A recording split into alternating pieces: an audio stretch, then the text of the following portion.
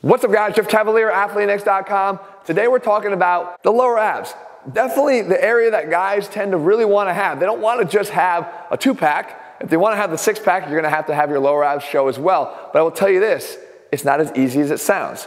Especially when you look at the fact that a lot of us are being fed misinformation, and I want to clear that up today because I followed the same misinformation. I learned a lot over the years as I went to school and became a professional and started training people. I realized our abs actually are a little bit different than we might have thought they were. And I suffered from not having the right information. So we're going to clear that all up today, all right? And we're going to cover 4 myths in the process and tell you how you can overcome them and get it right.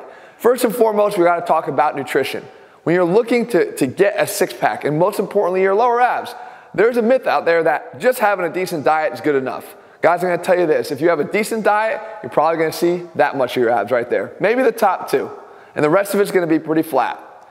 But if you want to get the middle abs to show, you get a little bit more serious about your nutrition. You start following a good diet. But I'll tell you this right now, no BS. If you want to have your lower abs show, you're going to have a great diet. And that means you're going to have a solid nutrition plan that you are very consistent with. And I'm not going to sit here and say which one is exactly the perfect nutrition plan because there's a lot of people that will swear by the way they eat and how it works for them, and that's great, but it better work forever. So if you have a plan that allows you to eat foods that you actually enjoy and you can stay consistent with, then yes, it will help you to get that six-pack and actually keep it. And for me, that's what it all matters. It comes down to the fact that you're not just getting your abs, but you're able to keep them, and that relies on longevity and consistency, and most importantly, on a really dialed-in nutrition plan. Number 2, my approach to ab training changed over the years because I thought that all ab training was ab training, right? There's a point where I actually thought sit-ups was all we needed to do.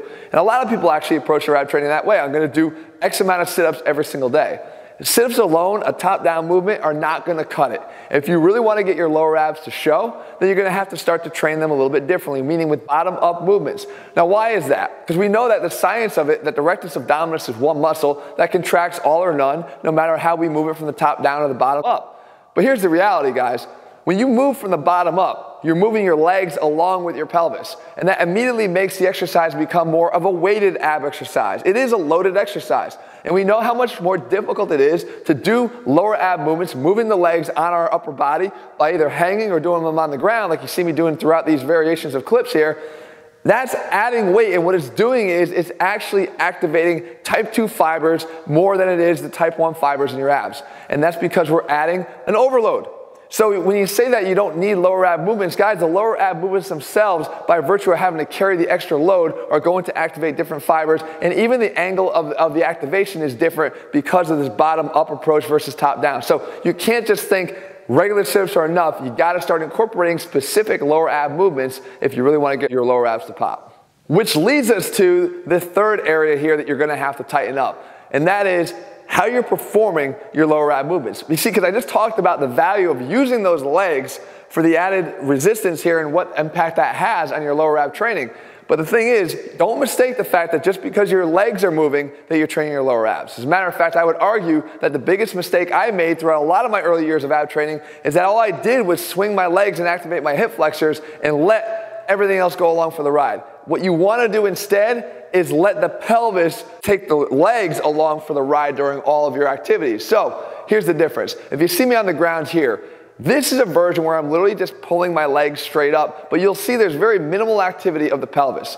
And we know if we want to contract the abs, what we need to do is we need to take the pelvis and turn it into a posterior tilt. We need to get it off the ground and rolled back. So if I'm just moving my legs here, what work am I really doing with my abs? Very little. So instead, what I'd rather you do is focus solely on what's going on with your pelvis. Take it down until it's in contact with the ground, and then initiate the move so that the pelvis is coming off the floor first. Regardless, the legs are going to come along for the ride. They're connected at the hip, guys, so they're going to come along. You just have to make sure that you're not focusing on just moving your legs. And no matter what exercise you're doing, even if you're hanging from a bar like you see me here, the action's always happening at the pelvis. Forget the legs, guys. Use the pelvis as your moving point and focus on what it's doing and not necessarily what your legs are doing.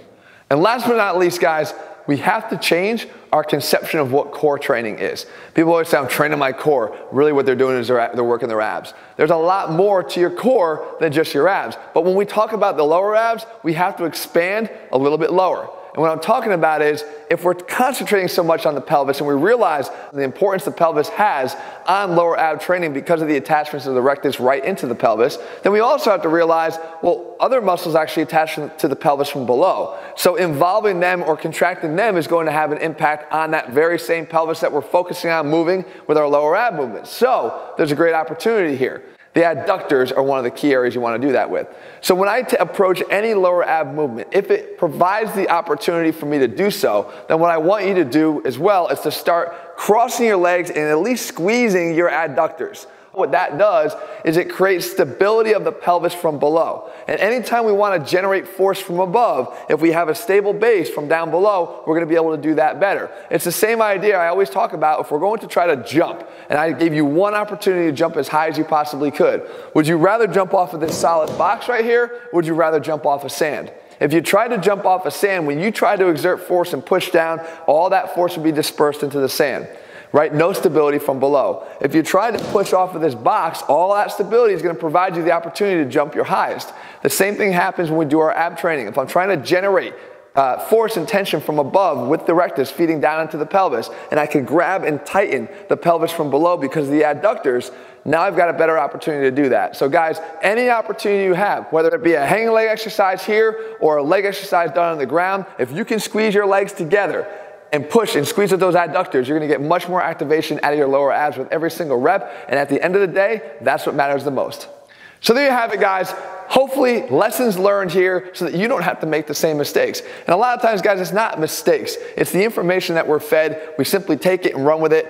And when we get frustrated when it's not working, we always sort of sometimes blame ourselves. Well, I'm here to tell you that I made the same mistakes myself, guys, and I've learned from them. And over the years, really perfected what it is we do here to the point where we say we put the science back in strength and incorporate it into all of our programs. It's why our programs work as well as they do. It's why they become as effective as they have, because we put that science back in what we do. Hopefully, these are just 4 examples that you can take right now, incorporate into your lower ab training, and start seeing better results. If you're looking for a step-by-step program, guys, head to athleanx.com, get one of our Athleanx training programs. In the meantime, if you found this video helpful, leave your comments and thumbs up below. Let me know what else you want me to cover, and I'll do my best to do that for you in the days and weeks ahead. All right, guys, see you soon.